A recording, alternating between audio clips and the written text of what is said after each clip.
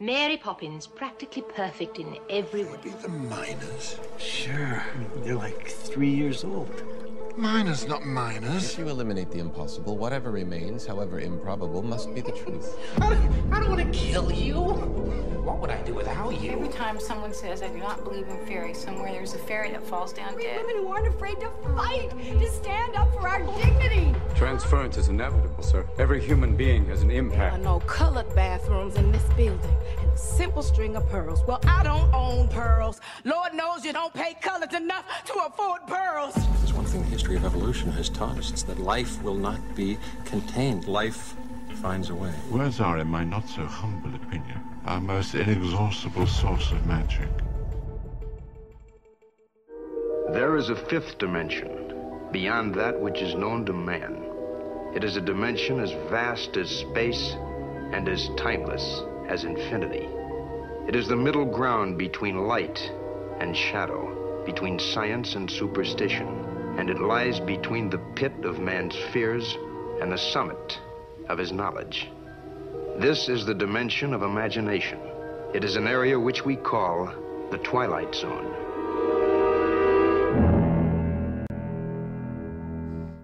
Hello and welcome. This is Bite the Pen. I'm Jen, and sitting across from me is Miss Charlotte Martinez. Hello, Charlotte. Hello, Jen. We are on part 2 of the Twilight Zone. Say it with us, everybody. Same impulse. Last week we talked about background and Rod Serling, the creator, and we talked a little bit about our first theme and 2 episodes. And so today we'll just continue off from where we were. And again, these are from the book that we read. His name is Stuart Stanyard, and the book is Dimensions of the Twilight Zone. So our first theme is human psyche. The human psyche is the totality of the human mind that helps us navigate through life. Sigmund Freud's psychoanalytical theory of personality states that the 3 levels of our personalities are the conscious mind, the subconscious mind, and the unconscious mind. And his quotes are less intelligent about the theme, I think. I mean, because he doesn't bother with like, well, you guys know psychology, so you can discern your own stuff. But he does kind of tap on, well, his quote, this is Stanyard from the book, quote, struggle of man's conscious allowing inner self to surface. Most of these episodes will see the inner psyche trying to come out. The other thing he says, it's the episodes are about the limitless power of the mind. So it includes mental breakdowns, telepathy, mind over matter themes, dream state. And he adds that we've heard how science has measured the energy of one person's mind and that a single brain has enough power to light an entire city. Imagine the limitless powers that have gone untapped and the abilities we've overlooked in ourselves. Mind over matter. That's like my favorite one. Really? Ooh, cool. Yeah. The theory that we only use 10% of our brain. It means that we can mess with any sort of dimension and imagination and time concept. Yeah. Because it's all there, potentially, somewhere in our brains. That's like Limitless, right? Where they take a pill and they can use the full capacity of their brain. Yeah. Or that movie with Scarlett Johansson. That was such a good movie. It was good. You should go watch it. Yeah. Because it's good. Tell us what it is and go watch it. Yeah. I honestly can't remember the name of it. We don't have Wi-Fi either, so we can't help you. Sorry. You can look it up on your own time. The first episode in this section of the human psyche that we'll talk about is A Stop at Willoughby, which is actually one of my favorite episodes. This is season 1, episode 30, so it's pretty late into the season. It was written by Rod Serling. We didn't actually on purpose pick a majority of Rod's work. I mean, he wrote a majority of it, but we only picked like a couple, 1 or 2 maybe, that have other writers. And I think that goes to show how much we love him as a writer. Agreed. Do you want to tell us about the, what is it called? So the way we set up the intro to each episode was the 3 factors of the main formula of Twilight Zone, which is the hero, the magic, and then the ironic twist or the dark irony at the end. So I'm going to give you a summary for this episode based on that formula. An extremely stressed advertising executive, Williams, is in a terrible life slump, and his only relief is a reoccurring dream he has on his train ride back home. So the magic, as things at work and at home get worse, Williams finds that he's able to dwindle in the dream longer each time until he can finally step off the train into his dreamlike, it's actually a town, a quaint small town. You can see the town square and all the pleasant folks like just walking along like there's no cares in the world. And he's coming from this extremely stressful, depressing atmosphere. Everyone's horrible. His wife is horrible. His boss is horrible. Even the secretary was like really horrible. So I'm glad that that's like his opposite, his paradise, which is the rural, slower, sleepy almost town, but not like boring. Yeah. It's like kids walking around and people waving hello. And, you know, when everybody wasn't in quarantine. It was fun. So then the ironic twist is that meanwhile, in the waking world, this is after he stepped off the train in his dream state. So meanwhile, in the waking world, Williams's corpse is surrounded by police who label his case suicide and then cart his body off in a morgue vehicle labeled Willoughby. So the idea was that he jumped off the train in real life, even though in the dream he decided to step off. Yeah. So this could actually fit under the death and dying theme, too. Right. But I understand why it's more in this theme, and that's something we can talk about right now. Cool. I do have a clip. Willoughby! This stop is Willoughby! What do you mean? Willoughby? Where's Willoughby? That's Willoughby right outside. Oh, wait a minute. What's going on? There's no stop on this line called Willoughby. And look at it outside. The sun is out. It's summer.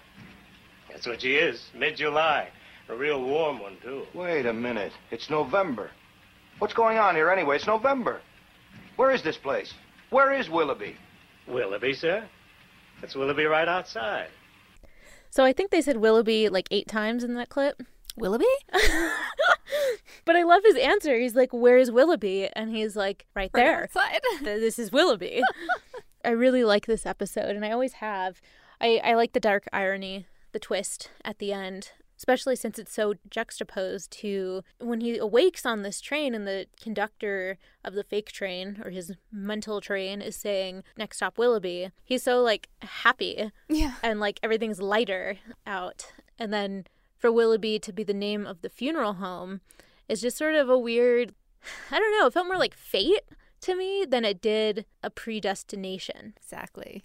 I read that this was Serling's favorite episode for season 1. It? Yeah.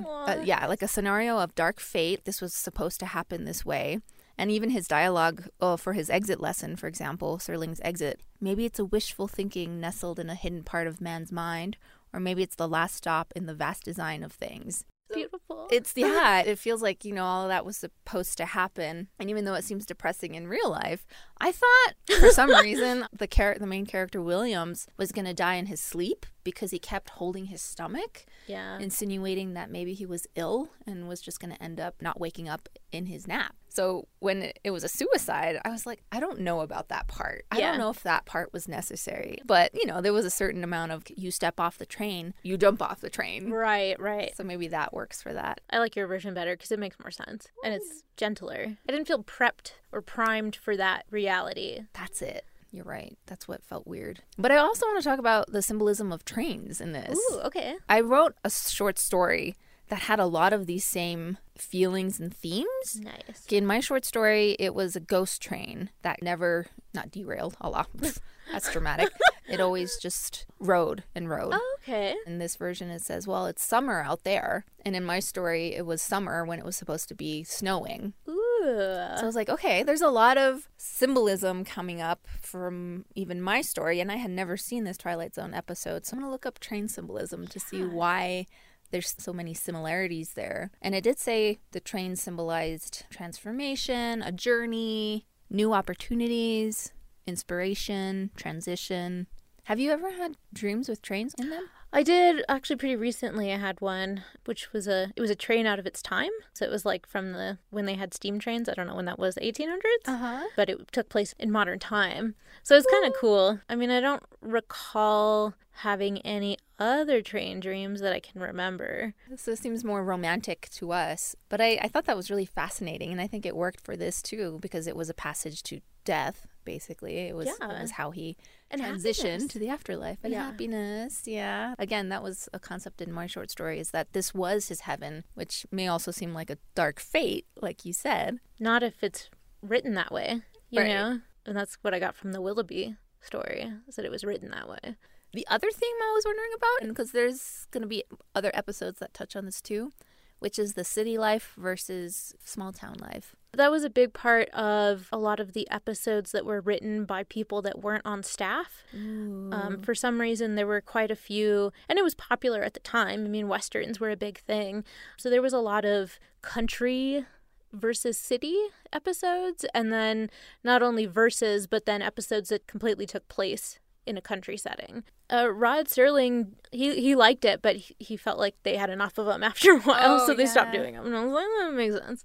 Part 1 of this episode, we introduced the Cold War dynamics and the insecurities and industrial life. Everybody was feeling very buried and afraid. So I think the country life then equal paradise, slow life, Swift the justice. The good old days, swift justice. I mean, there's a lot of bad things about it too, don't get me wrong. I meant that as a good thing. Oh. Because, I mean, I feel like with the war, there's like all this conflict and nobody can make a decision and there's all these political stuff. But when it was back in the day, in the West, somebody did something, you just like hung them. Oh my God. And then you'd usually get hung or shot for doing that. But like, you know what I mean? There was like a lot more swift justice as opposed to everything just falling apart. Like in the Cold War. I see. And well, and at the time, to be fair, the small town life also meant that there was fewer people. So when everybody knew each other, they had some accountability. And when things got rough, you sort of had a family dynamic versus a capitalist dynamic. So I think, I mean, this is my opinion. I think that these episodes were reflecting that mentality. Mm-hmm. So it makes sense that his paradise after the capitalist environment would be this very small town summer scene. Right. And you notice they always show the town square in most of those scenes. Yeah, I love it. Yeah. And again, it makes sense. That was the place of community, your gathering, your heart of the town.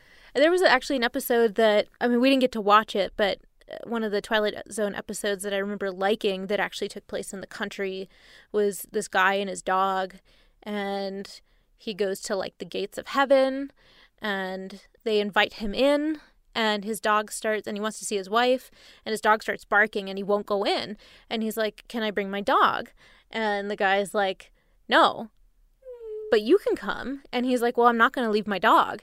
And so he walks away, and he gets approached by this guy, and he's like, I'm glad you said no, because that was the devil. And here's the actual pearly gates. And so him and his dog get to go off. I'm just like, it's so sweet. I want to watch that one. Yeah, we could totally watch that one. But like some of the country ones are just kind of, I guess they're not for me. It doesn't, I don't get it. And I think that reflects on our personal backgrounds too, where we grew up and what we feel as safe. Totally. Put a girl from the valley in the middle of the country, and she's just gonna die waiting for a cell phone connection. Oh. I'm not from the valley, just to be clear. Right. This is an example. But, yeah, for sure. Yeah. So Serling's exit lesson. Maybe it's a wishful thinking nestled in a hidden part of man's mind, or maybe it's the last stop in the vast design of things, or perhaps for a man like Williams, who climbed on a world that went by too fast, it's a place around the bend where he could jump off. Aww. Thanks, Rod. Can you just imagine all the cigarette smoke around his face right now? So next we'll talk about the episode The Mind and the Matter. That's season 2. Episode 27. It was written by Rod Serling. Do you want to tell us about it? When an introverted and overstimulated Mr. Beechcroft is offered a book on how the mind can overpower matter, he uses this knowledge to concentrate people away, leaving Beechcroft entirely alone in his once bustling city. When Beechcroft's inner consciousness begins an uncomfortable dialogue about loneliness, he tries to distract himself by changing the weather. But when that doesn't work, he decides to bring people back, but only people that act and look exactly like him. So you get these weird scenes where there's like a woman, like she's dressed in a dress, but then she turns her face and it's his face. So it's corny. That's what I mean. I enjoyed that. But the twist, when confronted with so many versions of himself, Beechcroft realizes he doesn't like being such an introvert and instead practices his Is that a word? Extroversy? Extroversion. Extroversion? He tries to be an extrovert. What did you think overall? It made sense in terms of the greater balance. I think episodes like this are really imperative to making everything else feel digestible. Because otherwise it becomes too much. Even if it's not very dark at the end for certain episodes, it still feels like a lot. So I feel like episodes like this are important for that sake. It's not one of my favorites, but I think that's just because it's like quirky and I'm used to the Twilight Zone like messing me up. But I do appreciate that I would say he was a hermit if he didn't work in the city and have to talk to people all day. And everybody's pretty nice to him. If it was more like a stop at Willoughby where everybody was terrible to you, well, then I'd be like, yeah, let's wish those people away, shall we? Yeah. But you're right. This was a situation where the stakes weren't that high. He had the trial and error opportunities that didn't mean life or death. So it felt easier. And I guess, yeah, the stakes were not as high. I mean, he just seems bitter. Right. But it's not like we discover what can change that. Like, he doesn't become not bitter at the end. He's still bitter. He's just grumbling to himself and trying his best to not be so bitter. You know what I mean? Like, that's like the smallest change you could ask for. And I think that's right about the stakes. It also looked like it was shot differently. Did you notice that? Maybe it was just me. Like, the set felt different in that episode than it did in other episodes for some reason. Interesting. I don't quite remember, but I bet you're right. I don't know. There's just something about that episode. There's something different about it, and I don't know what it is because it's written by Rod.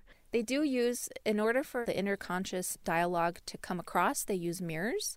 They have his reflection talking to him. What do you think of the use of mirrors? Because we'll talk about this more. More episodes do this. It's a big theme in the Twilight Zone. There's so many episodes that use mirrors in different ways and in different situations and in different like amounts, but there's a lot of mirrors. And I don't usually like mirrors that much in stories. I mean, they freak me out. So like one of the episodes we'll talk about later is definitely one that creeps me out. And there's use of a mirror and it just like makes my hair stand up. Like it's just chilling. Mirrors are untrustworthy, and I think that's why. Like, it is a reflection, but it's like the dead version of you. It's not like the real. I don't know. They just freak me out. And the unknown. That's one of the, I think, collective conscious symbolisms that are repeated throughout cultures and history. Because at first it's the shadow. That's all they can see is a shadow. We start having reflective surfaces, so it's the reflection. So any sort of opposite of us feels like an id, like an opposite, like a doppelganger. So we visually can see something other than our exterior self. So I think that theme starts to play out in darker stories. Yeah. And that's probably why it freaks me out too. That's Does probably why. It's the unknown. I've never thought about that in that way before. It is very unnatural. I mean, especially such a clear image. Seeing yourself in water is different. Right. Much different than seeing yourself in something as reflective as a mirror. Right. Interesting.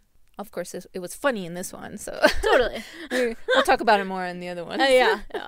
This was just kind of like a nice little light break, actually. I did like that the magical element was a book. Yeah, that was actually really cool. So his friend the guy that spilled coffee on him in the beginning, gives him this book, and it's like about training your mind to make things happen. Not magical things, just like little things. And it's very like new age, hippie kind of book. Yeah. And then it's like all of a sudden he's got this like power and he starts like going, and I'm like, this is great. I feel like this is a high school or a middle school student wrote this. Yeah. Power of concentration, I think, is the idea. And it's interesting because I think the boomers, if they watch this episode, they would definitely recognize that was their work mentality, that they felt bombarded and like a machine and you just repeat it and that was going to be the rest of your life. Yeah. So if the boomers at the time could remember that, I feel like something like a book that told them like, oh, but you can concentrate and make things different could be really a relief. Yeah. I mean, even today, I'm sure a lot of us feel like that. So we can concentrate and go to your happy place. What do we do now? Go to our Willoughby? happy place? Willoughby? Oh, God. So Serling's intro for this episode, quote, a child of the 20th century, a product of the population explosion, and one of the inheritors of the legacy of progress.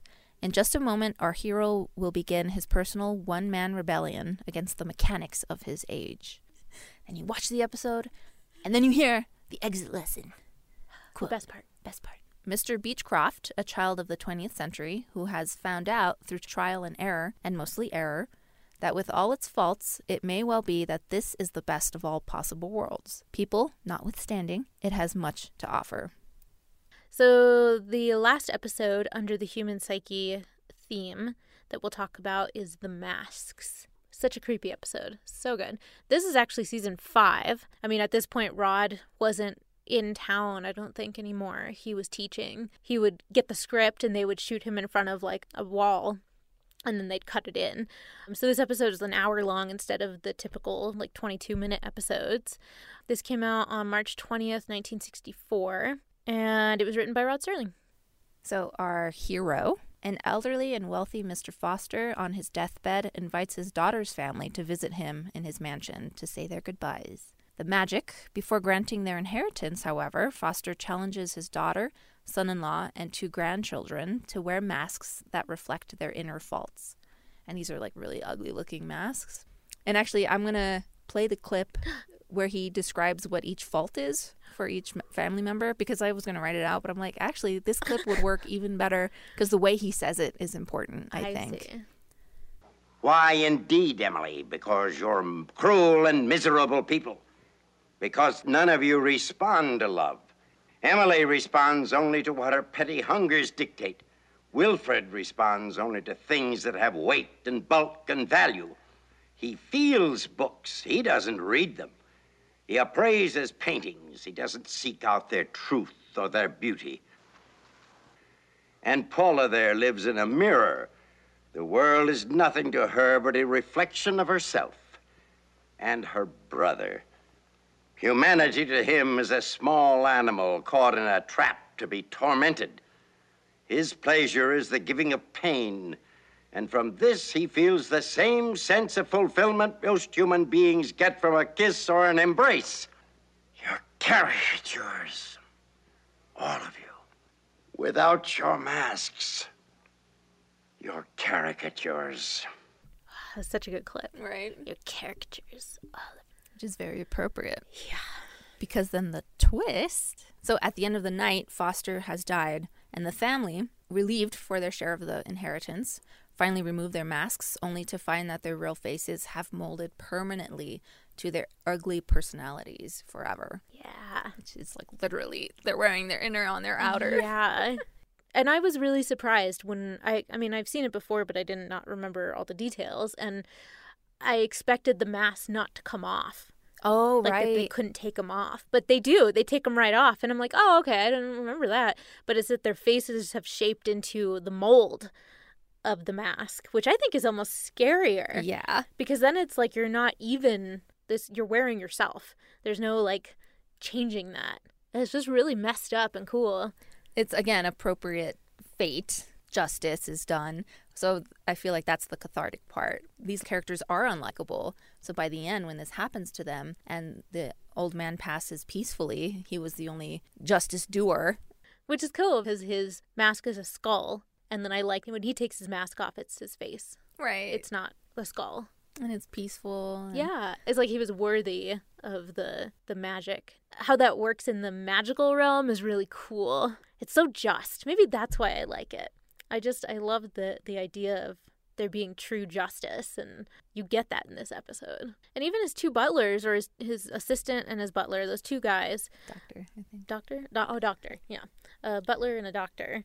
I like that dynamic, too. It was kind of cool to see, like, 3 old guys kind of looking out for each other. Yeah, that they were already a family, like, more so than his real family. Yeah. I kind of wanted them to get the inheritance. I actually thought, I was sort of expecting that, but maybe that's not the point, because the agreement with Mr. Foster and his family was that as long as you keep these masks on until midnight, this is Mardi Gras in New Orleans, and you can have your inheritance. So they kind of have to, quote unquote, suffer for a few hours with the masks on, and they whine like crazy. The whole time they whine, and you're just like, just have that dark fate happen, man. They deserve it. Just do it. Just do it.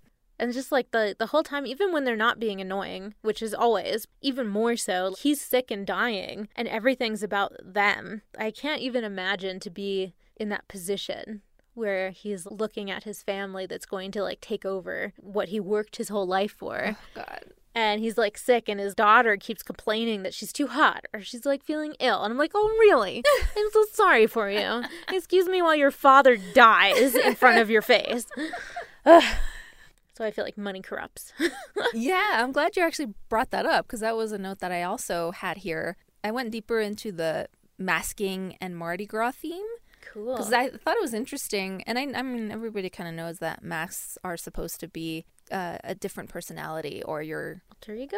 It can be your alter ego, or it can be differentiating your class, disguising your class.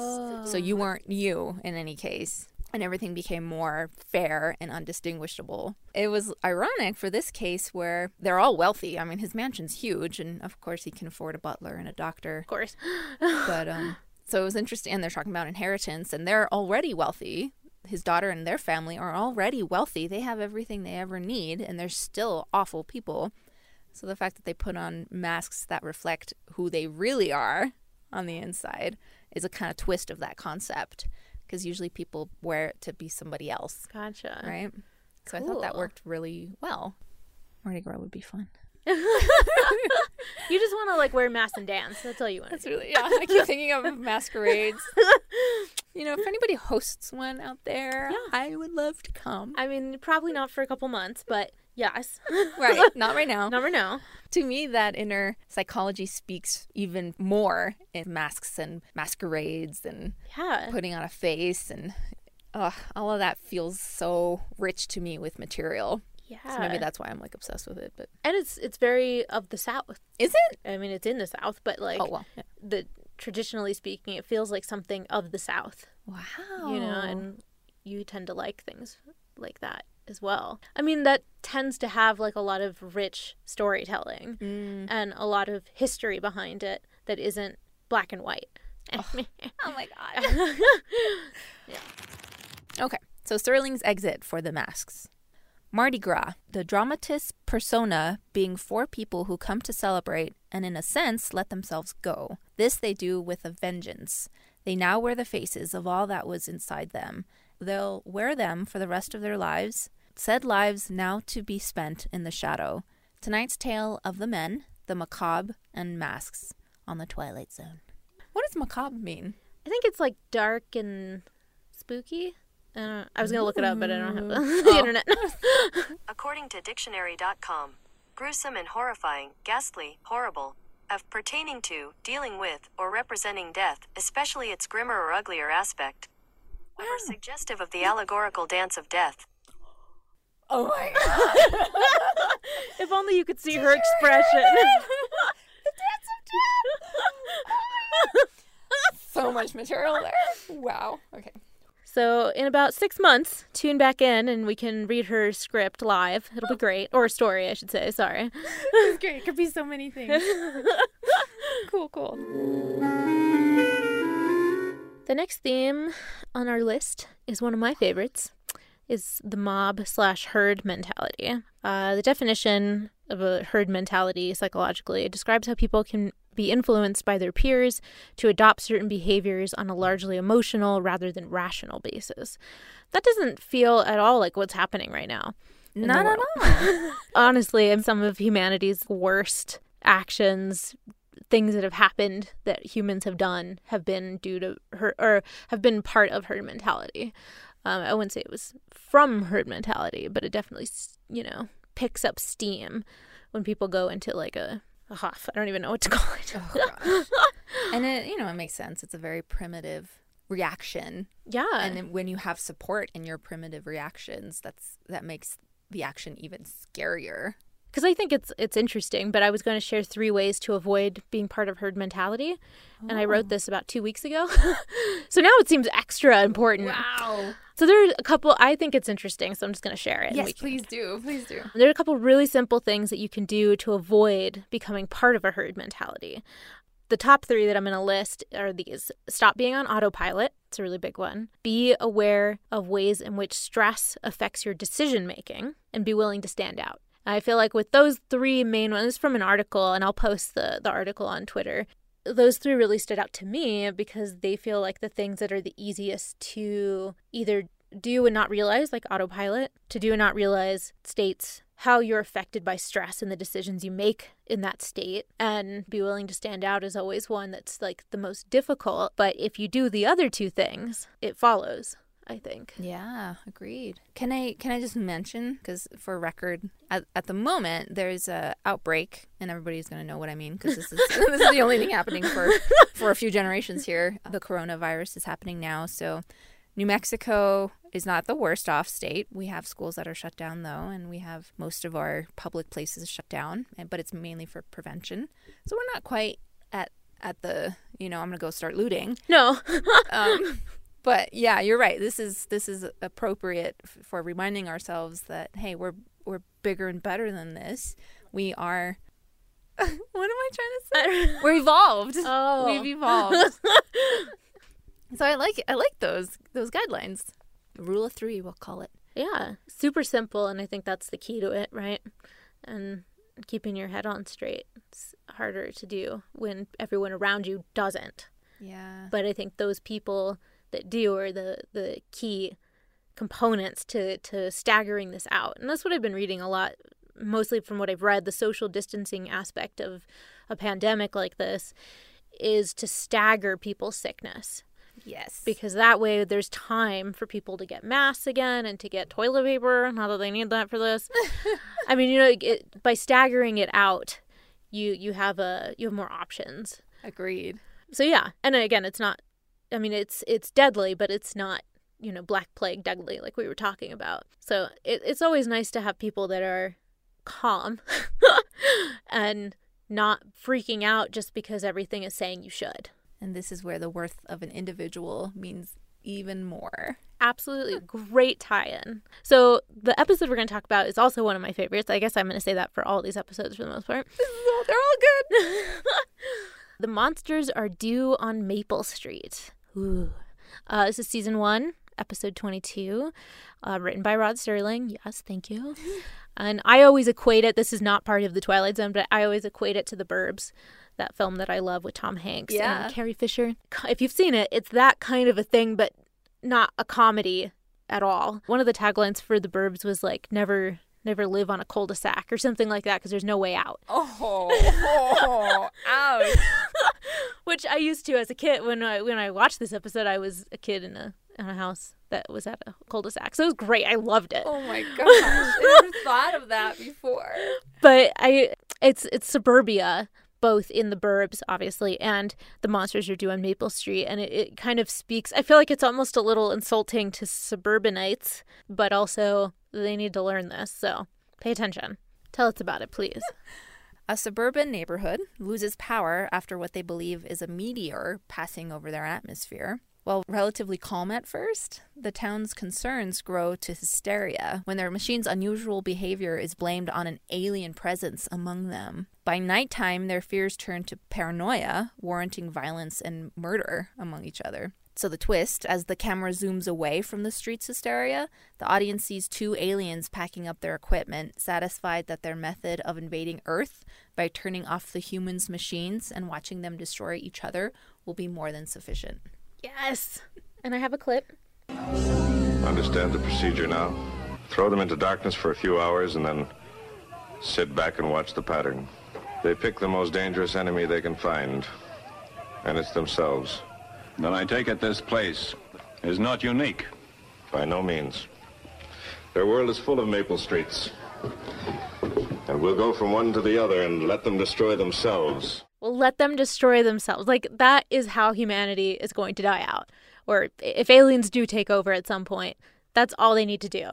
Because I swear, if we don't evolve some more, that's going to be our demise. Yeah, Americans, how dare you let aliens outwit us by letting them assume we're going to kill each other off. How dare you? It's so clever. I would like to think aliens would act cleverly. And there's actually a few episodes I'll talk about this theme, is that no, they don't invade with quick violence. They invade with intelligence, observation, and it's so easy because we're so predictable. Yes. Yeah. And we're pretty primitive still. Yeah. What did you think in general? I think the interesting seed planted at the beginning about the alien among them, and it came from a child who was reading this. It felt like, really, you're going to believe a kid who reads sci-fi? Like, yeah, the meteor was very tangible to them as grown-ups, quote-unquote grown-ups. And suburban grown-ups that of all people who are used to like, hey neighbor, nice grass. You know, like that's the kind of people they are. And to go from that to could be one of us, and then all of them lose their shit. Yes. Like, really? That's what got you? This fiction concept is the one that turned into paranoia. But then I thought about it, and I was like, actually, that makes sense. Because an idea is very strong. Right. And when heard, your conscious soaks it in, and then it grows. Yeah. So it makes sense that it would grow quickly under these circumstances. Yeah. I just think about it like in context, like the smaller context is you see a horror film and they don't show you the bad guy, right? Or the creature, or whatever it is. And you fill it in with your head, and it's freaky because you don't know what it actually is. You're making it something. Right. And then imagine that happening in your regular life, you know, where there's fear on top of it. Real fear, not just, you know, what do they call that when you... It doesn't matter. Sorry. It's okay. I don't know how to describe it. Okay. It's like taking that and putting it where you live and the people that live around you. I think if you and I were in this situation with anyone, probably in this town, it would not turn out like that. It felt like commentary on suburbia. But I do think it speaks to most of humanity. Yeah, or at least a lot. Tangible fear. Is that what you were talking about, maybe? Like, so when you think of fear, when it doesn't actually affect you versus fear that might affect you?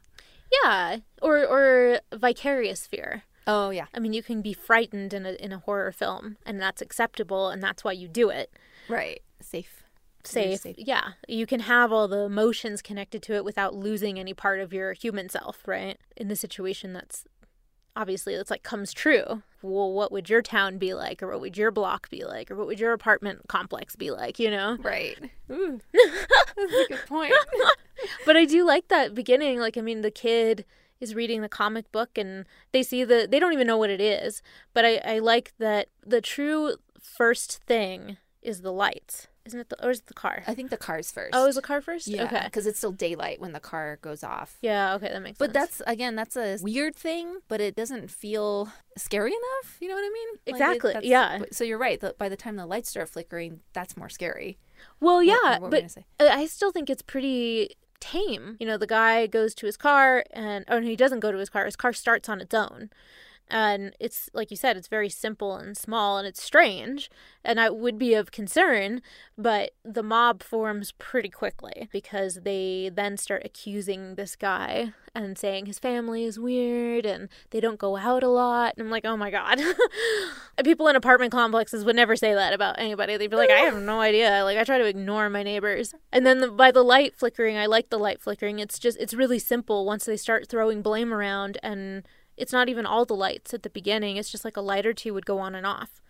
And that could be literally anything. That could be the electric company. You know what I mean? Right. And that comes into play later, too. I just like the build, I guess. Especially as you can hear in the clip. I think the two characters, because they do have a light and dark character, which I appreciate because I think in these scenarios that would exist. And I'm going to call him the good guy, is very rational and he tries to mediate and calm everybody down. He's the one that first says, I'll go and see what's going on. And for some reason he doesn't. I forget what stops him. Because I think that's something I would suggest. Why don't one of us go and find out and then come back? This is a very basic strategy. Right. Rather than staying there and freaking out, you're actually doing something about it. Yeah. And problem solving. Yeah. Ooh, that's something I think is going to be big too. Yeah. In mob mentalities, whenever there's a problem, it's the idea of trying to solve it rather than panic about it. Yeah. Because then you feel like you're being productive rather than just waiting for something to happen to you. Yeah, and feeding the fear. Exactly. Yeah. That would save me in this situation.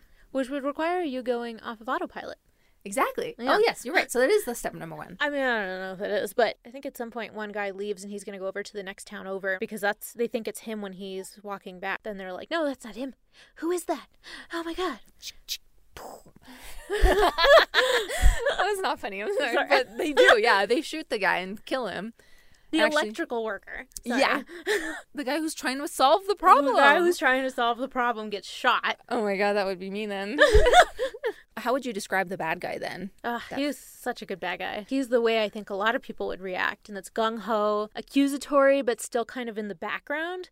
Like, he wasn't like the main woman who was just like accusing everybody really loudly. Right. And he was the first one to accuse the kid. Right? Right. At that point, it was like, oh my God, this adult human man just pointed to the kid and said, he's the alien. And that was when the good guy was like, okay, I see what's happening. This is all too far. Yeah, we're losing it.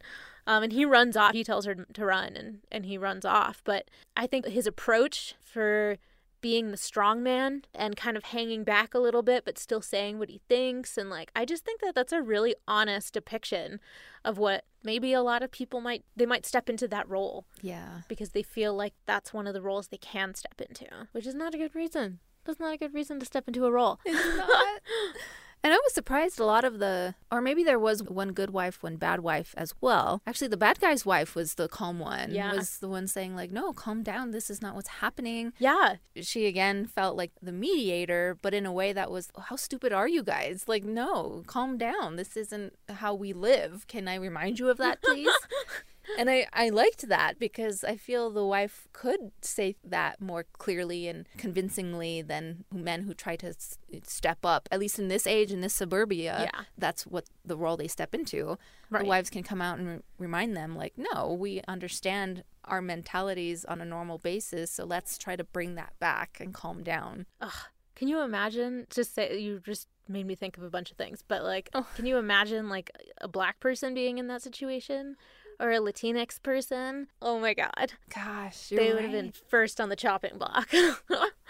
And do you think that would happen with a mix of class and race and? I mean, in this situation in the suburbs, probably, but I don't think, generally speaking, out in the real world, I don't think that would be the cause. Or I mean, I don't know. Maybe I don't know.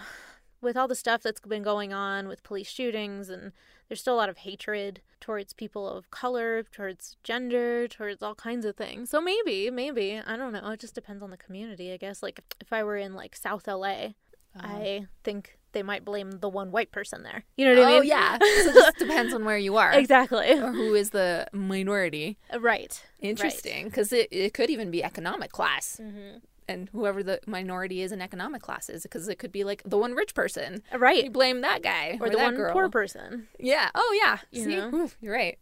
It's scary, but I have hope in people. I think those people tend to get what's coming to them. Yeah. Don't they attack the bad guy? Yeah. Gosh. Yeah, because his lights start going on and off in his house. And then you start seeing glass breaking and shots fired and people screaming. And oh, my gosh. You're right. Whew, yeah, that was tough. And again, I mean, despite it being black and white, it still felt like a good build-up. It was all believable. That's also why I don't believe in guns, but I would totally have shot myself on accident. Oh my gosh. Do you want to hear anything else? The exit? Yes. The way he ends it, I think this is the only episode he opens up to reality, and you'll see why. The tools of conquest do not necessarily come with bombs and explosions and fallout. There are weapons that are simply thoughts, attitudes, prejudices, to be found only in the minds of men. For the record, prejudices can kill, and suspicion can destroy, and a thoughtless, frightened search for a scapegoat has a fallout all of its own. And the pity of it is that these things cannot be confined to the Twilight Zone. Because he's right. This is the time he's like, no, you should all be worried because I'm not telling a story. Are you paying attention? Yeah, this is not confined in the Twilight Zone. Gosh. I also do like, I didn't notice it the first time, but I like that he's talking about prejudice, but he says in the minds of men. So I'm like, do you mean that? Or are you just being like sexist? I'm just going to go with you mean that. Yeah. Women inherit the earth. Thank you. Okay, the next theme is death and dying. How fun. I could define death and dying, but I think you all know what that is. Alive and dead. So Stanier does have a cool quote on death and dying when he introduces this theme. He says, quote, "We can deny the truth and think we can cheat death, attempt to run away from it or hide in the shadows, but eventually we must come to the soothing understanding that nothing lasts forever." And I think I wrote down one little thing, and I think it's from the episode itself, but death is a whisper, not an explosion. And I just feel like that's Willoughby, too, you know? I mean, even though he jumped off a train, it didn't feel that way. It felt like a whisper. And I think that's influenced from T.S. Eliot's poem, isn't it? The Hollow Man. It has to be. And this is the way the world ends. Not with a bang, but with a whimper. I mean, at least that's what the connection I made when I heard that. Interesting. Because it tends to repeat that sensation that this is not how the world will end. It's not going to be a huge, big deal like we all fear it's going to be. It's going to happen, and we'll be like, oh, was that it? Did I miss it? Oh, okay. Exactly. So the episode we'll be talking about in this category is Nothing in the Dark. It was season 3, episode 16, written by George Clayton Johnson, so not our Mr. Rod Serling. And George Clayton Johnson was the one who wrote Cannonball Run, and what were the other ones I said? He wrote a bunch of... he wrote the first Ocean's 11. He was a really popular, well-known writer. And let's see, this came out in 1962. Do you want to tell us about it? Absolutely. So the hero, an elderly woman living alone in a tiny hovel...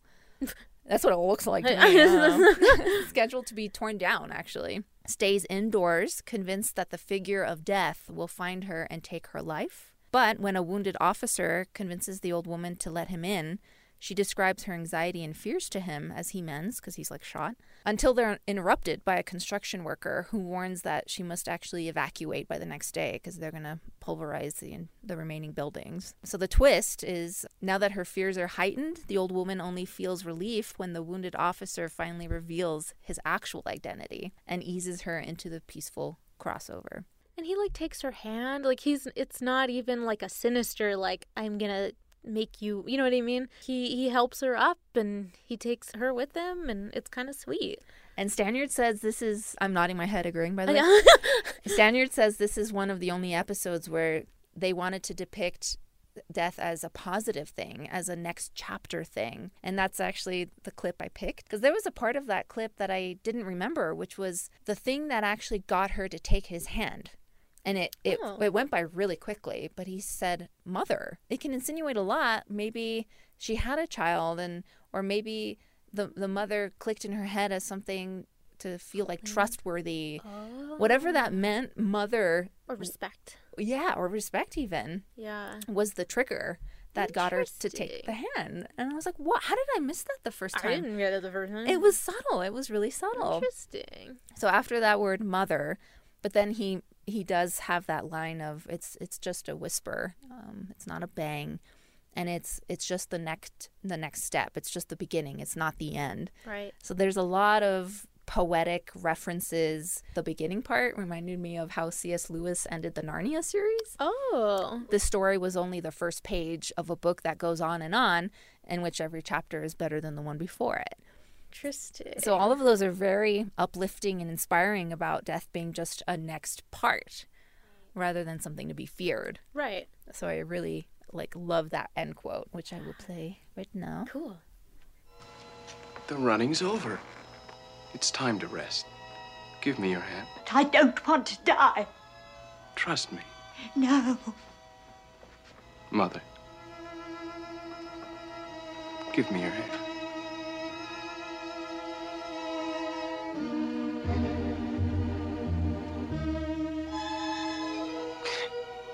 You see?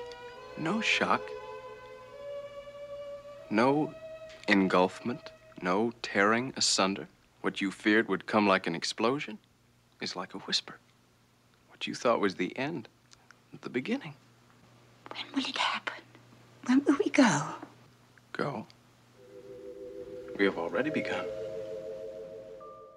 Gosh, that's such a good episode. I love that clip and that episode. Yeah, me too. And the construction worker, he comes back at some point and he's like, oh, poor old lady, or something. He says something like that. It's a nice touch because there is that, but that's not the journey she's on anymore. Right, you know, I just thought that was really cool. And one of the last shots of the episode is their feet, back at the top, right? Oh, and they're walking away together, which is also really sweet. That's the crossover. That's the passage. Right. And it's all still familiar to her. It's not some crazy big thing, like you said.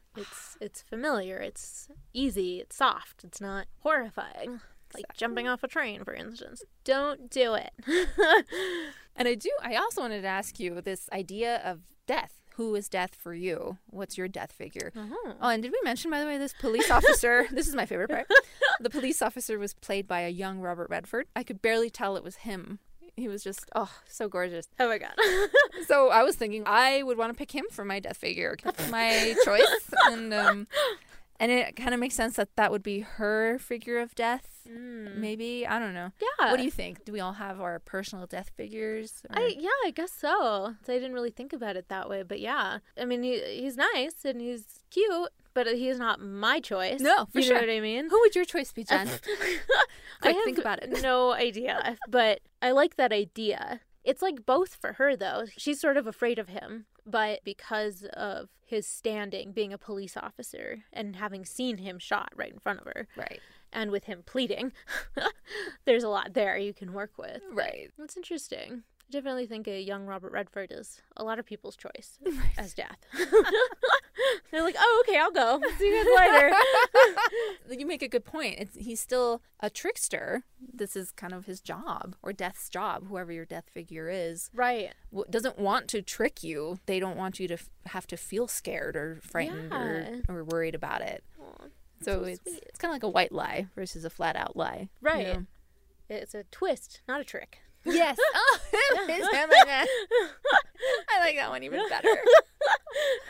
And the way he did it was clever, because a lot of people can't say no to a wounded person who needs your help, because that makes them feel useful. Right. And sometimes that's bigger than fear. Yeah, it does make the mother statement even bigger. Yeah, how do you feel about that? I don't know what to make of that line. I don't know about the line, but I think psychologically I like that a lot, just because she's been fighting and hiding from death for so long that she has nothing to live for. The emptiness that she's created in her life from running gets to come to an end, and that's the gift in it.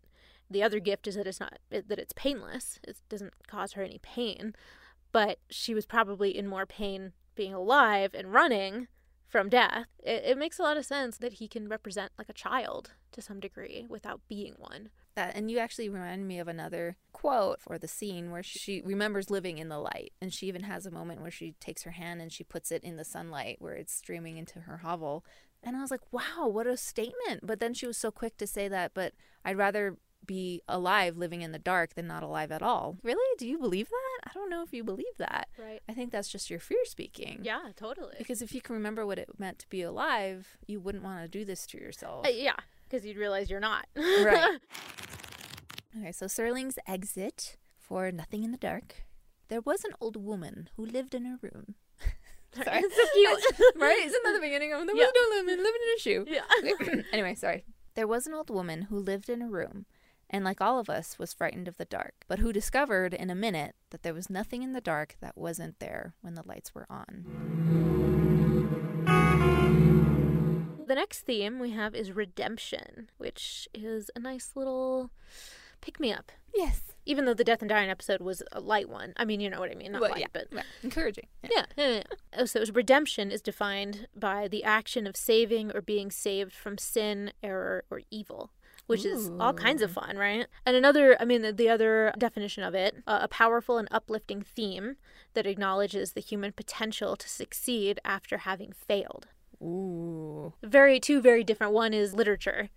A definition by literature standards, and the other one is more general. I felt like both of those are key to understanding the episode. So Stanyard has the following to say about redemption. Liberating stories of man's opportunity for redemption, proving that the Twilight Zone isn't just a place to punish the wicked and those who succumb to self-destruction. We see that if a person is receptive enough, there can be capacity for recovery and self-improvement. I like it. The episode that we'll talk about is called Walking Distance. It's also season 1, episode 5, so very early on. It was written by Rod, and it came out in 1959, and I believe Charlotte will inform us on what it's about. Stressed by his job in the big city, Martin returns to his small-town childhood home, only to find, dun-dun-dun, it unaffected by time. He confronts his same childhood town square, the same neighbors, his parents, and his younger self. But the twist. When Martin causes his younger self to become injured, he realizes his presence is affecting the future, and Martin's childhood father gives him much-needed advice that encourages Martin to leave his innocence where it belongs and return to his adult life. It's a really nice sentiment. Yeah. But the way they did it, that seemed like a really basic thing, but the way they did it felt complex. Yeah. I also really liked how they set it up. It felt very almost like Hitchcock. Like, he's in a car, he's in the middle of nowhere, kind of. He goes to the one gas station, and he's kind of mean to him. Yeah. Like, he's kind of gruff, again, another, bitter man. Stressed. Yeah. Stressed. I just like that concept where he's like, oh, I've heard of that town, or whatever it was. Like, he didn't say it was his hometown. And so he tells him the road to take, and then all of a sudden he's there. And I just really like that, this idea of a rest stop. This is just a momentary glimpse before you move on. Yeah. I just love that about the Twilight Zone. And I love the concept of leaving, your childhood in your childhood. It seems like something you would want to go back there. Yeah, I was going to say, this is a common trope used a lot, is this idea that you can return to your innocence as an adult and expect it to answer your questions, because it won't. The past reminds you of things, as we see in the speech his father gives him, but it won't solve your problems to try to live there. It's psychologically damaging, and it's unnatural. That's what the future is for. That's what the definition of future is. It is going forward, and that's how we evolve. I think one of the other things that was interesting in this was that he talks to his father. When he goes to see his parents as an adult in this town where he's a kid, he's trying to convince his mother. And his mother is just get this crazy person out of here. But it's his dad that kind of follows him and has this talk with him. I just felt like there was a lot of father-son things. Even though it's himself being a kid, it kind of feels like a father-son thing with his own self. He's probably the same age his father is when he gives him the talk. Talking to your father while you're his age might be odd, but sometimes you need advice from an equal mentality. His father reminding him that you're not this boy that I know. This is his summer. It's not your summer. You've already had it. He deserves to have it now. And hearing that from your own father, it's like, oh, you're protecting me by protecting this boy. Right. Because the twist is that he is affecting his future by messing with his younger self. Right. And he's just starting to realize that. So his father not only has to stop that, but he has to convince him it's okay to leave. Yeah. And then if I can play the quote, the way he ends his speech is that his childhood is not just in these carousels and cotton candies and things that were once in your childhood. They can be there where you are. You just have to look harder. Yeah. So I'm going to play that real quick here. Is it so bad where you're from? I thought so, Pop. I've been living at a dead run, and I was tired. And one day I knew I had to come back here. I had to come back and get on a merry-go-round and eat cotton candy and listen to a band concert. I had to stop and breathe and close my eyes and smell and listen. I guess we all want that. Maybe when you go back, Martin, you'll find that there are merry-go-rounds and band concerts where you are. Maybe you haven't been looking in the right place. You've been looking behind you, Martin. Try looking ahead. Never not bad advice. That's always good advice. Exactly. But the way he says it, we get what he's saying. What you want from this childhood, you can have if you look for it where you are. Yeah. I guess that's a trope, too, is that childhood is never gone. You just can't try to repeat something you've had before, Yeah. Things never happen the same way twice.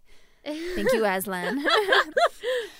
And on that note, the symbolism of not moving forward, the symbolism of carousels or merry-go-rounds, as we Americans like to call it. When I looked it up, and it all made sense, the symbolism is youth, innocence, memories, eternal childhood, a pattern that doesn't change. And it said it's similar to a museum in the way that they both symbolize Holden not wanting to move forward, and the carousel just goes round and round eternally, never going off trajectory. Wow. Seems tragic. Right. It seems like nightmarish, actually. It does. I think that's why the carousel is more the dark versus happy, be lucky all the time. Yeah, especially in this episode. Right. I mean, it gets dramatic, and the camera's slanted, and everybody's there's people screaming, and then he falls off, right? Right. His younger self. He doesn't push him, but something happens and he breaks his leg. Right. And then he has a limp all of a sudden. His actual self, yeah. So his younger self gets injured, but his actual self starts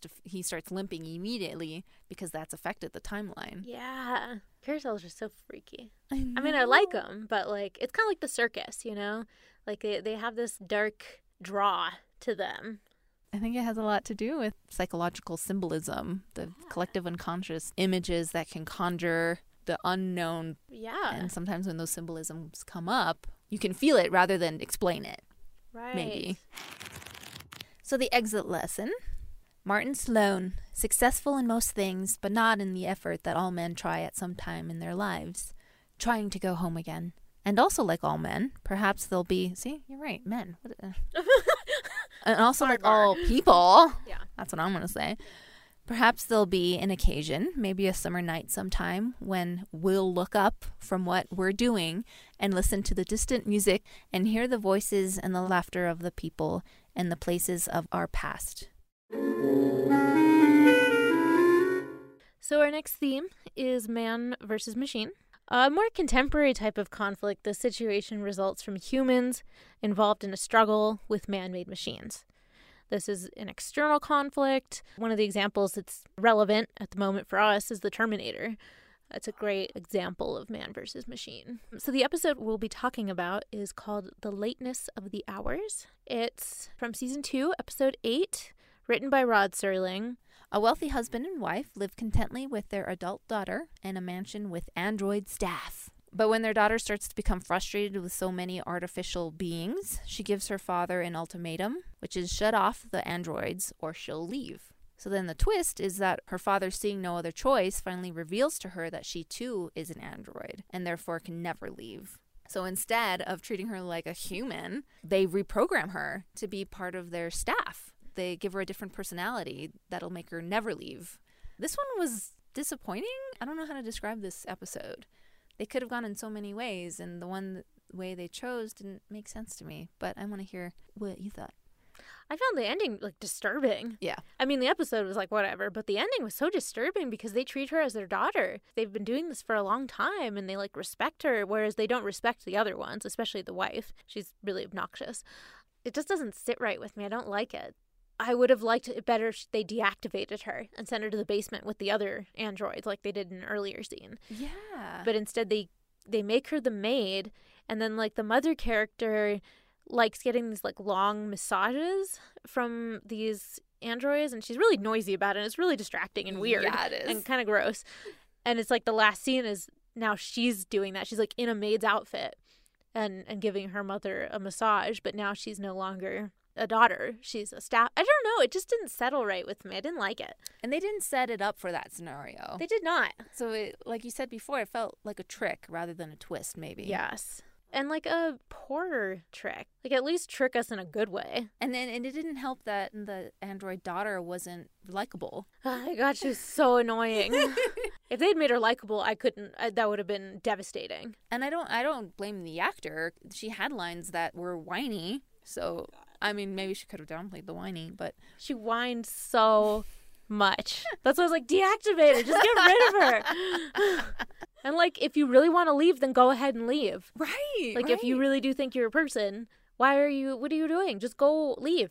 And then the dynamic with her and her father, none of it felt authentic or believable, maybe? I'm not really sure.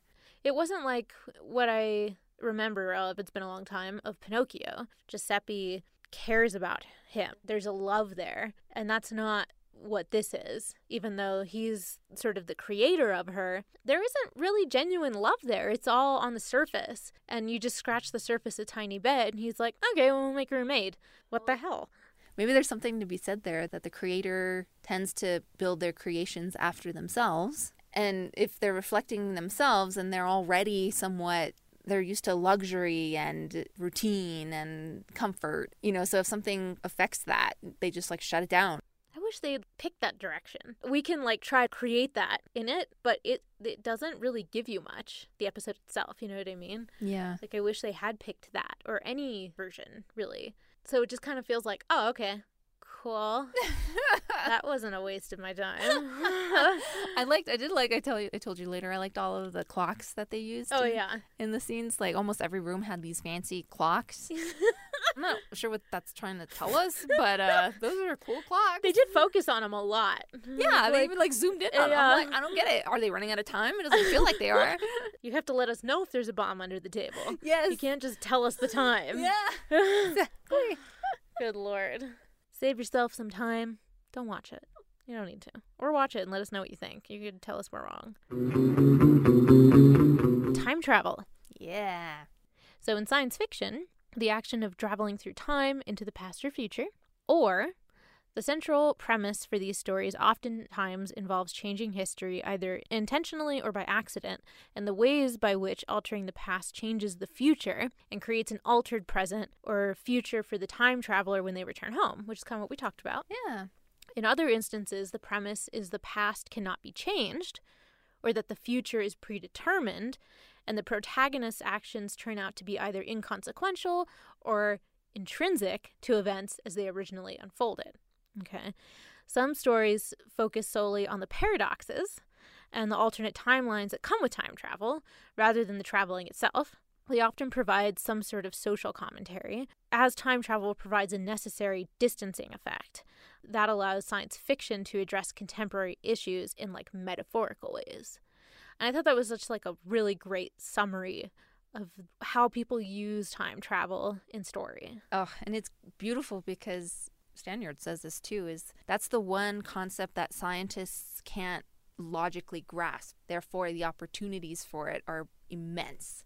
So cool. And I'm glad you said all of those definitions, because that's what I mean. There's so many different directions you can go with that, and all of them are perfect for social commentary. Like, what does that say about unchanging fate? Or what does that say about trying to change the past and then affecting the future negatively and making it worse? You know, all these fictional possibilities, and it makes for really exciting stories. So the episode we'll talk about, this is actually, I think, my favorite episode. I know I've said that quite a few times, but like I think this is actually my favorite episode. It's called The Odyssey of Flight 33, and it's not the one you're thinking it is. It's not the creature on the wing of the plane, because that's the famous plane one. This is season 2, episode 18. It was written by Rod Serling. It came out in 1961, and I do have a clip, but maybe we should let's talk first, and then we'll do the clip, right? The captain of a major airliner carrying many souls is lost. After feeling a boost, they lower the plane to find that they've gone back in time. Another boost, and they still haven't returned to their own time. The crew and passengers, low on fuel, have no choice but to go for the final boost and find their way home before they run out of fuel. Maybe I should mention that the first time they go back in time, it's like prehistoric. Yeah. It's dinosaurs. Yeah. It's great. It's horrible, but it's great. Like claymation. Yeah, so cute. And then the second time they were actually closer to their time, but they could tell they were a few years off because something hadn't been invented yet. Or yeah, they didn't know what jets were. Right. And they didn't know what radar was. And they also saw the New York World's Fair. Oh, that's right. Which had ended way before their time. So this is Serling's intro. You're riding on a jet airliner en route from London to New York. You're at 35,000 feet atop an overcast and roughly 55 minutes from Idlewild Airport. But what you've seen occur inside the cockpit of this plane is no reflection of the aircraft or the crew. It's a safe, well-engineered, perfectly designed machine. The problem is simply that the plane is going too fast, and there's nothing within the realm of knowledge, or at least logic, to explain it. Unbeknownst to the passengers and crew, this airplane is heading into an uncharted region, well off the beaten track of commercial travelers. It's moving into the Twilight Zone. Sorry, I had to. I think that's the only fun intro that gets me in there, you know? Yeah. It's the New York World's Fair. New York World's Fair, but that means we'd be back in 1939. We came back. We came back. Dear God, not far enough. Can't land in LaGuardia. Can't land in 1939. Gotta try again.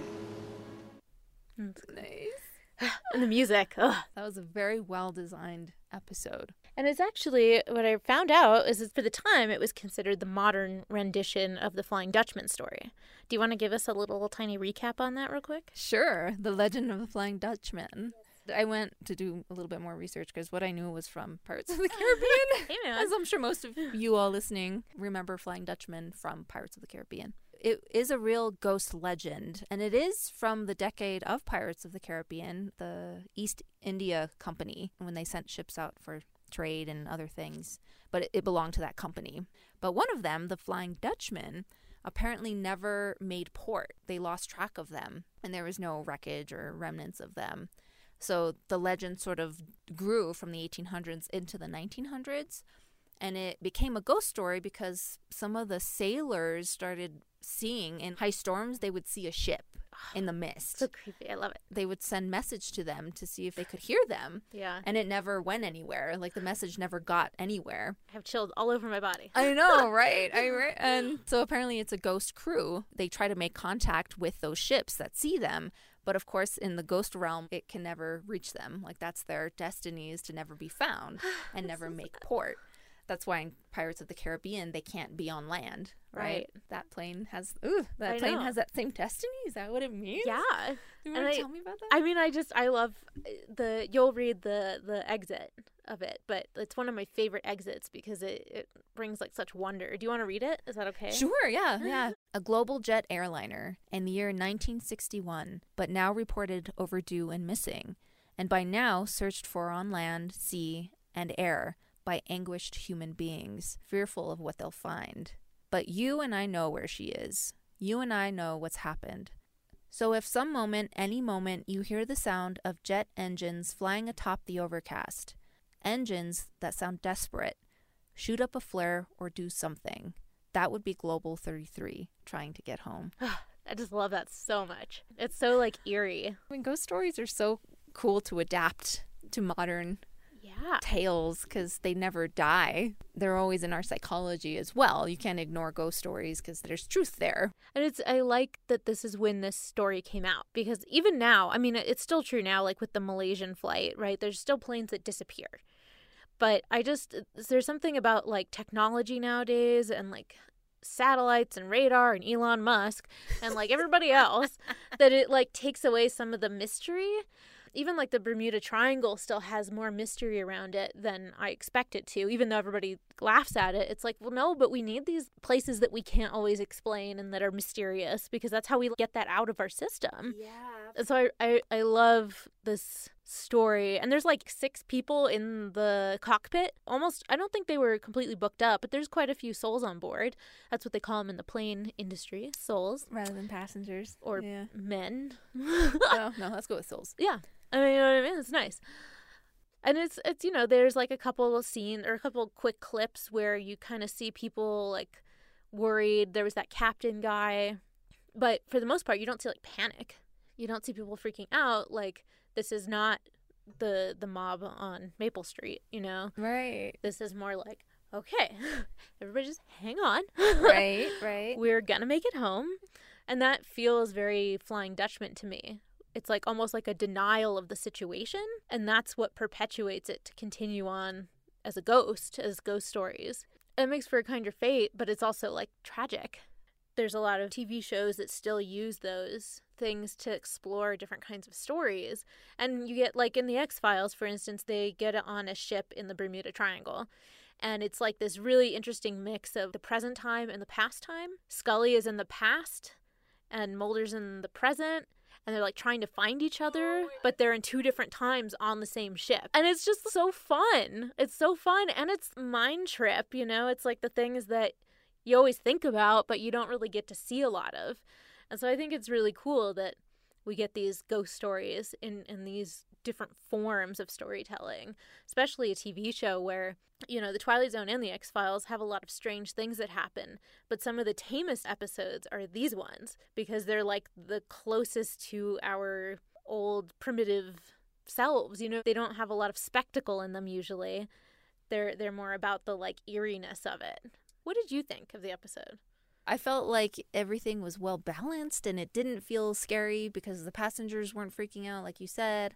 That always calms me down. Like, I get distracted by the character's fear when it escalates. So in this one, I'm glad that didn't happen, because then I could feel the eeriness of their situation. And it was kind of funny to see the little claymation dinosaur for a second. And they're like, where are we? And he looks out the window and is like, I'm like, aw. They just need to update that graphic, and then it won't be as distracting. Or maybe it'd be more distracting. I don't know. You just like insert a black and white of a Jurassic Park T-Rex like roaring. Perfect. That wouldn't be distracting at all.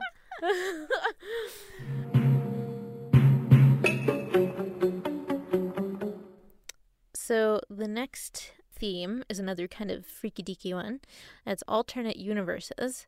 The definition is a hypothetical, self-contained plane of existence coexisting with one's own, which is kind of pleasant when you say it that way. Totally.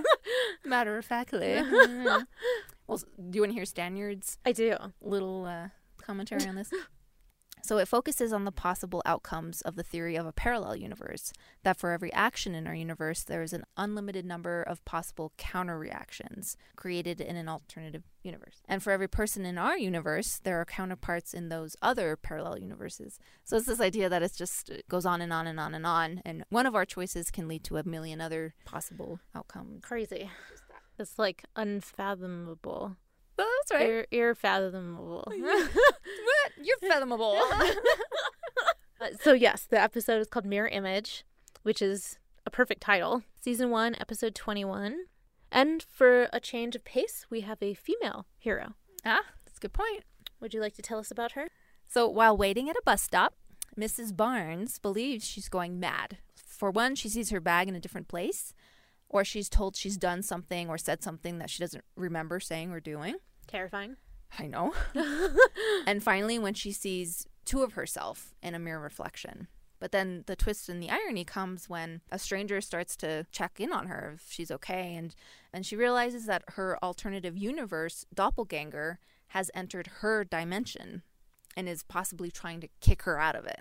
And she says all of this out loud to him. And then the stranger, believing that she's crazy, calls the cops, and they basically take her away.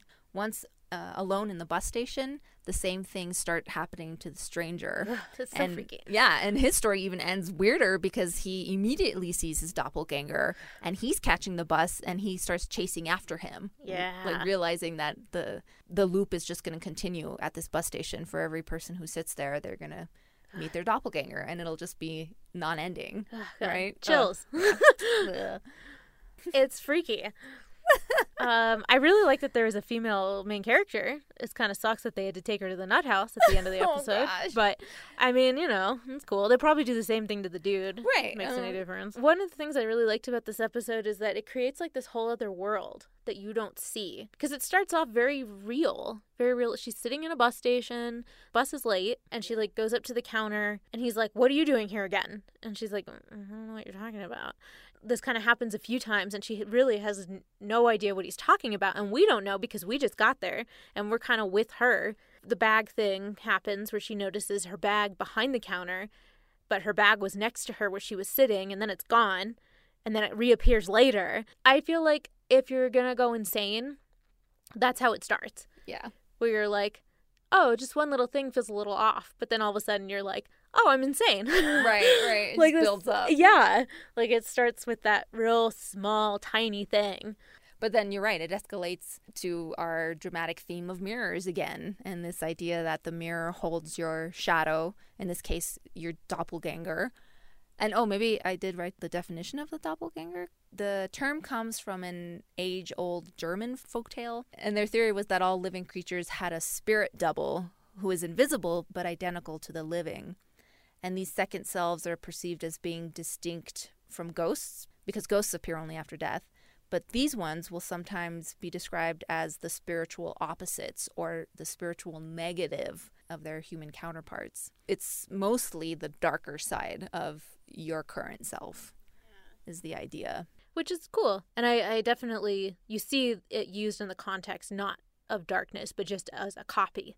Ah. So I like that that's part of it, is that your alter ego again, right? But the dark side. And that scene, I mean, the mirror scene is like the freakiest for me because I hate mirrors, as we talked about. But she opens the bathroom. She's in the bathroom, and she opens the bathroom door, she's looking in the mirror and she sees herself, her doppelganger, sitting where she was sitting on the bench out in the bus station. And at that point, it's just like over, you know? She's just like lost it at that point, which I don't blame her. I'm like, yeah, I would lose it too if I looked over and saw myself. Oh my God. It's just so creepy. And then when the stranger comes and shows, I think, a typical kindness, I think in the 50s and 60s, people would be helpful like that. But yeah, so that's what makes the twist of his situation then so terrifying to me. Like, it was a pattern. It didn't matter who you were. It was going to happen to you at that bus station. Interesting. And weren't you the one who said that you have a theory that it was that place that had that cycle that would always happen? Because it spawned this other world for me, because in the end, we're out of the bus station. And I felt like that brought it out a little bit more into the real world. But I like this concept. This keeps happening, and every time it happens, the person that we lose to the other side has gained a little bit more knowledge.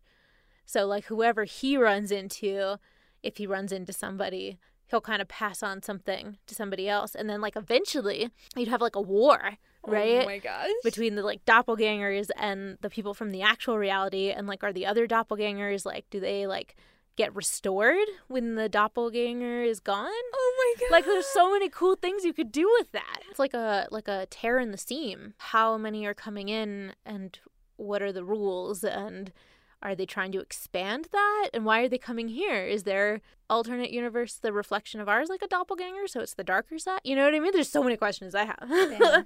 I love that. It'd be super fun. Very creative. Yeah. So Serling's exit. Obscure and metaphysical explanation to cover a phenomenon.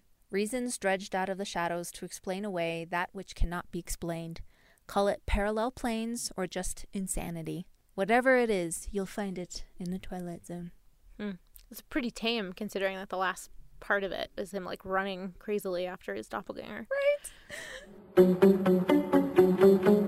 The next theme is aliens, aka extraterrestrials. Hypothetical or fictional being from outer space, especially an intelligent one. And science fiction aliens are both metaphors and real possibilities. One can probe the nature of humanity with aliens that, by contrast, illustrate and comment upon human nature. Still, as evidenced by widespread belief in alien visitors, UFOs, and efforts to detect extraterrestrial radio signals, humans also crave companionship in a vast, cold universe, and aliens may represent hopeful images of the strange friends we may have been unable to find. Thus, aliens will likely remain a central theme in science fiction until we can actually encounter them. That was by Gary Westfall. I just thought it was like really succinct. That was a great description, and not just scary. It was like hopeful. Yeah. Another format for imagination, because we have no evidence or science backing any of it up yet. So until then, it's unlimited. So the episode, probably one of the most famous episodes, is called To Serve Man. That's season 3, episode 24. It was actually based on a book or a short story called To Serve Man by Damon Knight, and the teleplay was by Rod Serling. He could always pick out the good stuff. Yeah. And it came out in 1962. And the original story appeared in November 1950 in the issue of Galaxy Science Fiction magazine. Nice. Yeah, it's very nerdy. I also love the name Damon Knight. I know, it's a great name. I'm like, damn. You mean Damon? Damon! When aliens land peacefully on Earth with the intent of, quote-unquote, serving man, all nations seem convinced of their intentions and even become excited when the aliens offer them rides to their home planet. Meanwhile, 2 American decoders are working to interpret the text of sorts that one of the aliens left behind, the title of which they decipher to mean to serve man. They're convinced, like everybody else, that they're here for good intentions, and the aliens even demonstrate those intentions. They like build crops and they even do a lie detection test. You know, everything's looking good so far. But the government is still going to these decoders and saying, work on it. Just work on it. So the twist then, when one of the decoders finally translates the text correctly, she is only able to deliver the message to her coworker as he's stepping onto the spaceship to go to their planet. She's able to shout at him, it's a cookbook. So the term to serve man is actually to serve man. I should say SE versus SU, serve. So he's basically being prepared to be eaten. So yeah, Still gives me shivers. Yeah, I can see why this is a famous episode. It's very clever. Like I said before, it depicts aliens as much more clever than we could ever be as far as invading or getting their resources that they need, because they study their opponents. What a concept. And they even placate to what we want. I mean, it's the perfect setup. What did you think? It totally was. Yeah. It's terrifying because they do help, and it's smart also. Like, it's like I respect it to some degree, because they're not just going to wipe them out for the Earth. They're going to eat them, right? So they're making Earth better, and they're like, people are going on trips and coming back. Like, they are keeping up this facade of, we're your friends, we're here to help, let us help you. And the coders, they were interesting. I mean, it was nice to have a female coder too. That was a really nice twist. They were like, it felt to me like they were kind of going rogue. Like, it felt like all the governments and most of the population was like, yeah, this is cool. You know, once all the officials kind of were like, yeah, I think we can trust these guys, it felt like they were kind of just doing their work to do it because they didn't have to worry about anything anymore. Right. And I liked that, too. I liked that she especially is like, I still have to do something, and I still want to know what's in this text. And he, on the other hand, the other guy is just kind of like, yeah, that's cool, whatever. You know, I'm just going to go on a trip. You know, after a while, he was like, I'm done. He's convinced as much as anybody. Yeah. He even says, why should we mess with it? They're giving us paradise or something along those lines. Which, whoa. We've talked about paradise before. Right. Be cautious. So it's just, when she yells that at him as he's getting onto the UFO, he can't get off, and the big alien's just, like, pushing him in. It's not violent. They don't yell. Like, you know what I mean? Like, it's not a cause of panic for anyone. And that just goes to show even more that that's how our destruction will be. Right. Quiet. Whimper. Yeah, really. And I thought the look of the alien was interesting for this one. I think they kind of had the opportunity to make it theatrical. They don't always do that, which is great because it doesn't always need to be the focus. But this one is like, okay, well, it is about an alien landing, so we need to see the species and interact with it. And I like that they communicate telepathically versus verbally. Right. So there's a lot of little details in there. Yeah. Again, from probably the original story, but I'm glad they depict it. This episode kind of plays into the bad alien theme, which we get quite a few of in Twilight Zone, which makes sense. I mean, I think, I guess Star Trek came out at the same time. It was in the 60s, but I think good aliens is a bigger concept now than it was then. But the exit for To Serve Man. 1 cup of flour.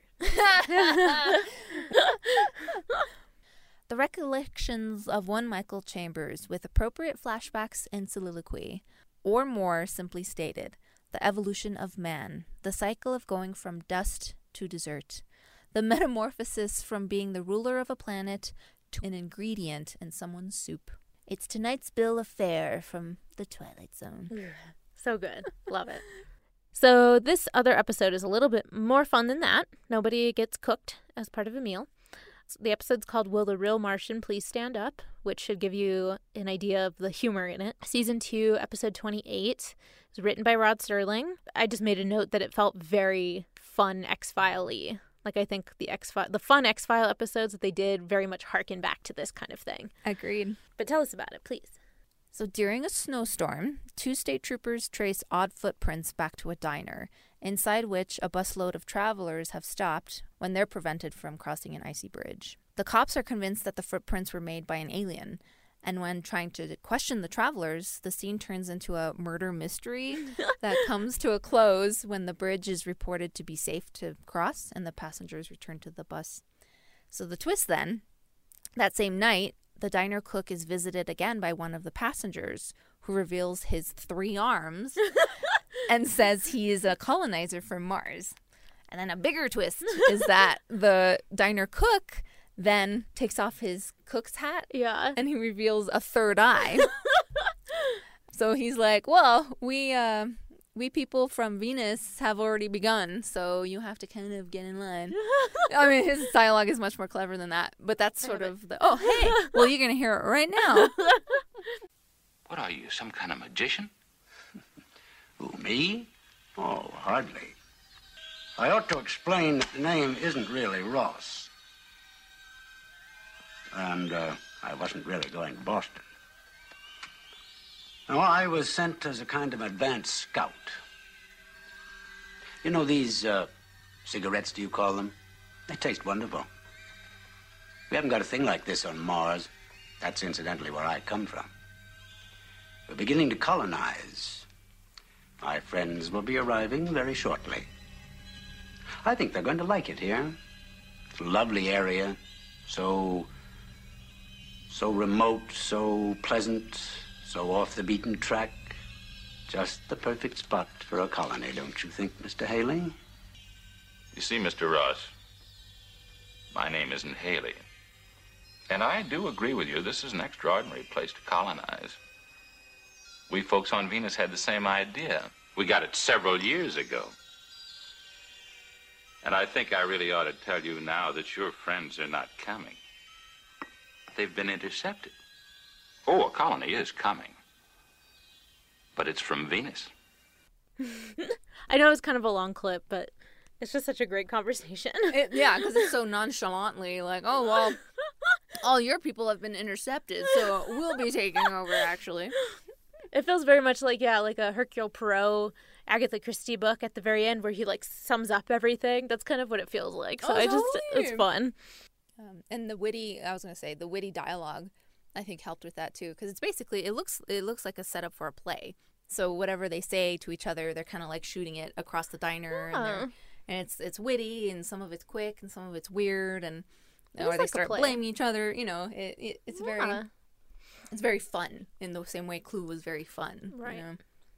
What did you think? Yeah, no, I didn't think about it. Like, I could totally see this being on a stage. Right? Because it definitely has that contained setup. And at the end, I mean, it's not dark, but at the end, the Mars guy tells him that the bus crashed, right? Oh, and all yeah. the passengers are gone or whatever. Right. And it's just like, cool. And it's like the one guy that you want to be the bad guy was the bad guy. Oh. It's like the old white guy. Yeah. You know, and I liked that too.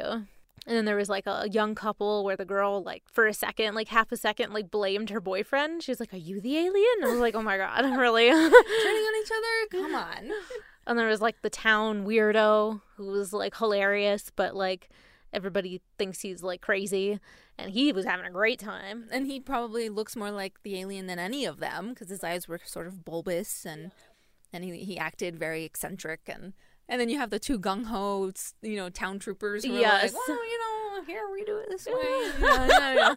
And kind of like the mob on Maple Street, like there's the jukebox starts up on its own. Like there are a couple little things that happen that kind of prove to you that, yes, this is sci-fi. This is not paranoia. Right. And it's actually our second example of bad aliens. This was also sort of a negative take on aliens. It's kind of hard to tell if it's not just in their banter that they're bad aliens.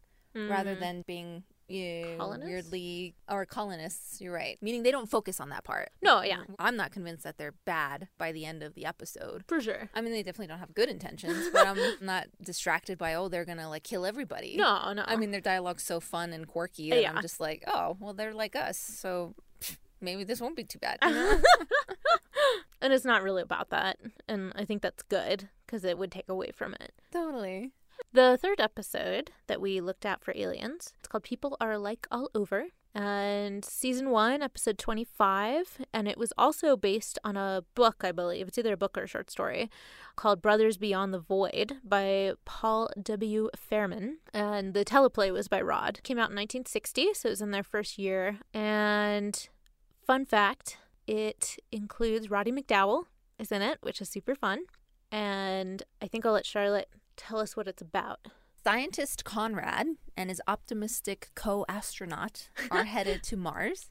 Conrad being fearful of the Martians and his coworker being hopeful that the Martians are just as humane as we are. But when a fatal accident kills his co-astronaut, Conrad is left to confront his fears and land on Mars on his own. And of course, he confronts Martians when he gets there. Of course. But to his surprise, the Martians appear accommodating, and even a female Martian shows particular kindness and sympathy to Conrad. And he's most pleased, especially when they provide him with a dwelling that looks exactly like a human dwelling from, well, at least from the 1950s. Oh, yeah.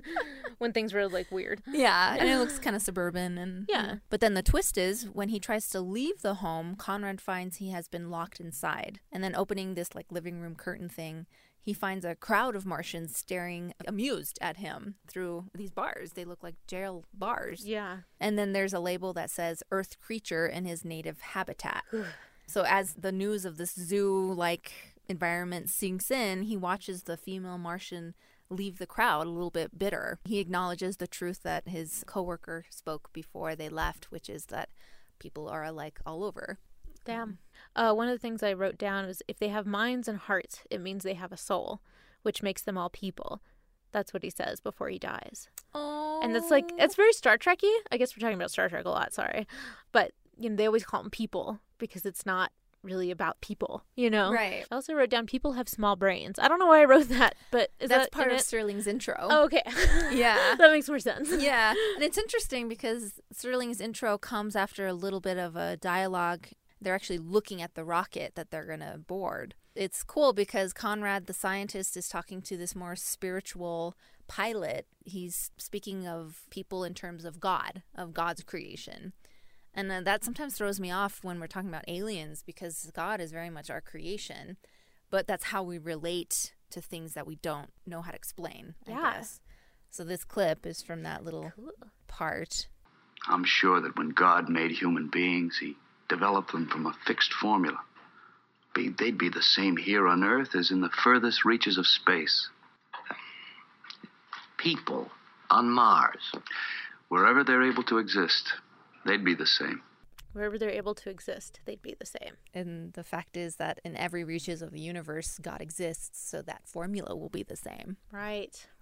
Interesting.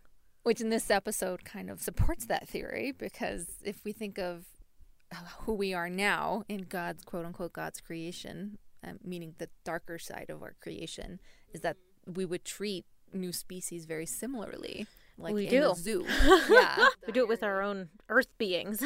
Exactly. Yeah. So the irony being that when he says, like, you were right, people are alike all over, it's more despairingly a truth that he realizes rather than the hope, which is depressing in a lot of ways. It's one of those non-redeeming sort of ones. Except for the detail you mentioned. Do you want to tell us the detail you mentioned? I mean, I guess I put a lot into these, but I liked at the end when he's looking at this crowd who's staring at him in his natural, native environment, that the woman, who he liked, is, like, visibly upset by it and disturbed by it. And she, like, pulls away from the guy she's standing with and leaves. And for me, that was a hopeful moment because it felt like there was room there for us to turn back. People are, like, all over, where there's humanity wherever you go as well. If she was just, like, smiling with the rest of them, I'd be like, oh my God, like, she played it, you know? Yes. But she's upset, and I feel like that leaves room to prove that people are, like, all over, and that she can break him out or help him or something. Stop you know? the cycle. Yeah. And that's all it takes is one person against the crowd, right? To make change. I was just going to point out, funnily enough, the first episode of Star Trek, the original series, or at least the pilot episode, was very much based on this episode of Twilight Zone. Even more so because they actually use the same actor, the woman. Which is awesome. I know. Did you have the ending for that? Yeah, so the exit... Species of animal brought back alive. Interesting similarity in physical characteristics to human beings in head, trunk, arms, legs, hands, feet. Very tiny, undeveloped brain. Comes from primitive planet named Earth. Calls himself Samuel Conrad.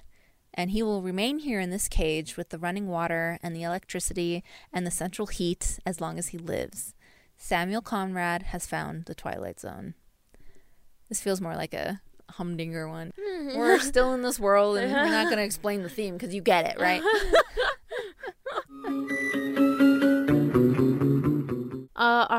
Is this our final? It is. Our final theme of the evening, supernatural ability. Definition: attributed to a power that seems to violate or go beyond natural forces, or meaning beyond nature, describes anything that pertains to or is caused by something that can't be explained by the laws of nature. Nice. We saved this one for last because it's the fun one. It's called A World of His Own. Season 1, episode 36. It was actually the last episode of the season. And this one was actually written by Richard Matheson, who we talked about early on. He was one of the first core writers besides Rod. It's interesting that it's Matheson because he was into terror stories. So this felt like different, and I don't know, it's kind of fun. Yeah. Using a magical voice recorder, a successful playwright is able to bring physical life to his characters, and this includes a fictional girlfriend who has fallen in love with him. So when the author's wife catches them together, her husband, rather than fessing up to an affair, tries to show her how the voice recorder works and even conjures an elephant, and then burning the elephant's description on tape, he shows her that the elephant can then disappear.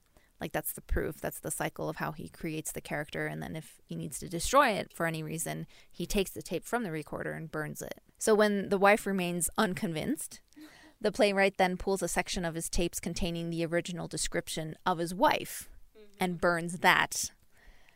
So when his wife disappears, it leaves him free to love his newest creation. She burns it. She burns it? Yeah. Oh my God, you're right. How did I forget that? Okay, so he pulls out the section of his tape containing the original description of his wife, and then she she knows what she's doing, but she doesn't believe him. In such disbelief that she throws it into the fire. She's like, sure, it's fake, whatever. It takes her a while to realize what's happening, and then she disappears. And she's like, I don't feel, or she says I don't feel well, or I don't feel right, or something. Right. And he's like, well, I just told you, woman. Yeah, that's interesting. His immediate reaction was to record her into the recorder again, right, to recreate her, right. And then he was like, maybe not. And then he instead brings back his girlfriend, right? Yes, from the beginning.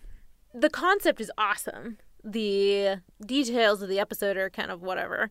Because there's no redemption here. There's no change here. Yeah. It's basically a farce, I guess. Which, again, is funny. And they make it even funnier when we tell you what happens at... Well, I guess we should tell you. At the end, they break the fourth wall because Serling not only enters the scene, and he'll sometimes do that, but then he interacts with the character. The playwright says, like, oh, Serling, don't even, Well, what does he say? I actually wrote it down. Okay, good. So Rod Serling appears on the set, and he says, we hope you've enjoyed tonight's romantic story on The Twilight Zone. At the same time, we want you to realize that it was, of course, purely fictional. In real life, such ridiculous nonsense could never, and then he gets cut off. Rod, you shouldn't, interrupts Gregory, who's the playwright. The character of the playwright. Right. Who walks over to his safe and pulls out a tape marked Rod Serling. I mean, this is him speaking, you shouldn't say such things as nonsense and ridiculous. He continues and throws the tape in the fire. Well, Rod Serling says, that's the way it goes. And then he fades away. Disappears. Cigarette and all. Right. And then it continues as usual with his girlfriend. It was very appropriate for this episode to break the fourth wall and to play with that concept because there was no emotional change. And I think we also both liked it because we can relate to creating characters and wanting to see them live in real life. Yeah, right? Yeah. What an awesome concept. Yeah. And we talked about gender swapping. Do you remember that? Oh, yeah. Our idea was to gender swap with a woman who wants to create a family as opposed to a man who wants his wife and his girlfriend. Right. Because that's been done a million times. Yeah. We're ready to update the story a little bit. I will have to say that I did like the wife. She was very theatrical. Loved her. Yeah. But anyway, she was very entertaining to watch, even more so than the writer. He was boring. So. She was, interesting, and it's like, yeah, you needed her, man, and you don't deserve her. Yeah. Your character is better. Both of your characters are better than you. Different scenarios, and if you updated it with different types of people and their situations. Yeah, and it doesn't have to always be writing or speaking. It could be other forms of it, too. But I like it as a general, trope, maybe. It's giving you permission to create people and destroy people. Yeah, that's super fun. Wow. We've covered almost everything we could ever cover about the Twilight Zone. And I'm glad that you ended up liking some of it, right? I liked all of it. Usually, I like that. I love that. It's been a, household favorite in my house. That's a really weird way of saying that. I used to watch it a lot as a kid, and I watch it now, and it's just something I can keep going back to. And you're always guaranteed to get the chills from certain episodes and find humor in other ones. And it's proven to me that it's one of the greatest TV shows ever written. Yeah, I would agree with the small amount of episodes I've seen. I think the formula is very clear, and that's convincing to me because I love story. If I'm convinced early on, it's because it's doing something amazingly right. So we're going to leave you with some words from Stuart Stanyard, who wrote The Dimensions of the Twilight Zone. And at the end of his chapter all about themes, I think he sums up what Twilight Zone did and meant and conjured and all that good stuff. So he writes, "The characters of the Zone exist as immortal icons of yesterday's black and white celluloid dreams, kept alive by qualities of a time unparalleled. Everlasting entities projected by light and shadow, they continue to offer their hard-earned lessons to generations of viewers from the limitless boundaries of the fifth dimension and into our own.